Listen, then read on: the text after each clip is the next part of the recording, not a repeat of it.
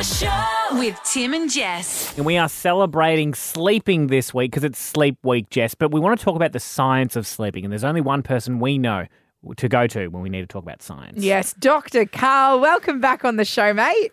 Oh, good morning. Thank you so much. I'm sorry I'm a little bit croaky. I'm just sort of in day 3 of ISO for COVID. Oh, yes, we are. that's We have heard. unfortunate. Hope you're going well, Dr. Karl. But we understand that you are fine to explain to us the science of sleepwalking because we are celebrating sleep, but we want to know why people sleepwalk. And because you often hear, Dr. Karl, that people are kind of aware of what's going on but not in control. Can you kind of go into some detail about sleepwalking for us?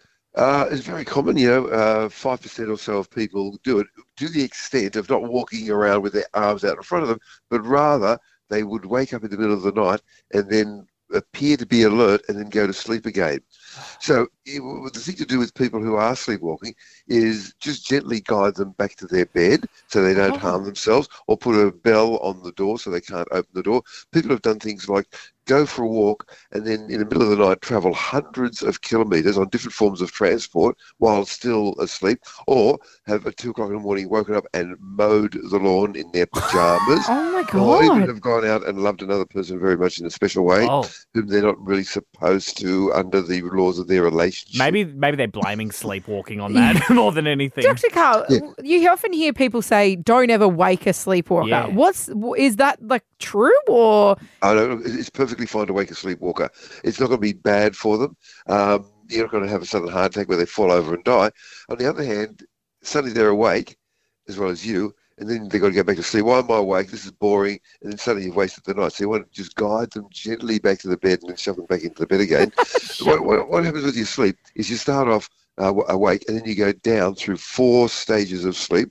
In the first stage, you can think that you have just been woke. You think you're still awake, but in fact you felt were asleep for a fraction of a second.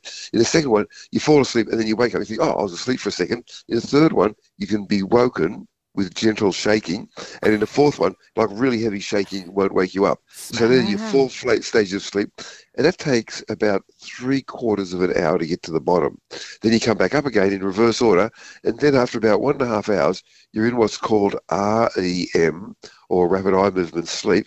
And if you come up along, if you have a look at somebody who's in this stage, which is after about 1.5 hours, and look at their eyes underneath their closed eyelids, you can see that their eyes are going left, right, left, right, left, Flutter, right. Yeah, like they're watching an invisible tennis match on the inside of their eyelids. And what they're doing is dreaming, and they're also paralyzed.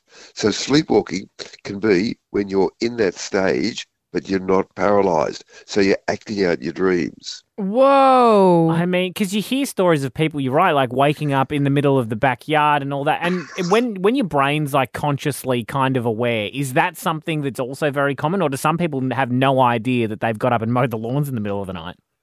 Most people have no idea, and then they're really surprised when it happens to them as well. That's incredible. I mean, it's the science of sleep and it's terrifying. Dr. Karl, your little book of climate change science is always available at any good book retailer, so make sure you get your hands on that. Thank you very much for explaining to us the science of sleep. Oh, you're too kind. Thank you. Tim and Jess. This is Hit.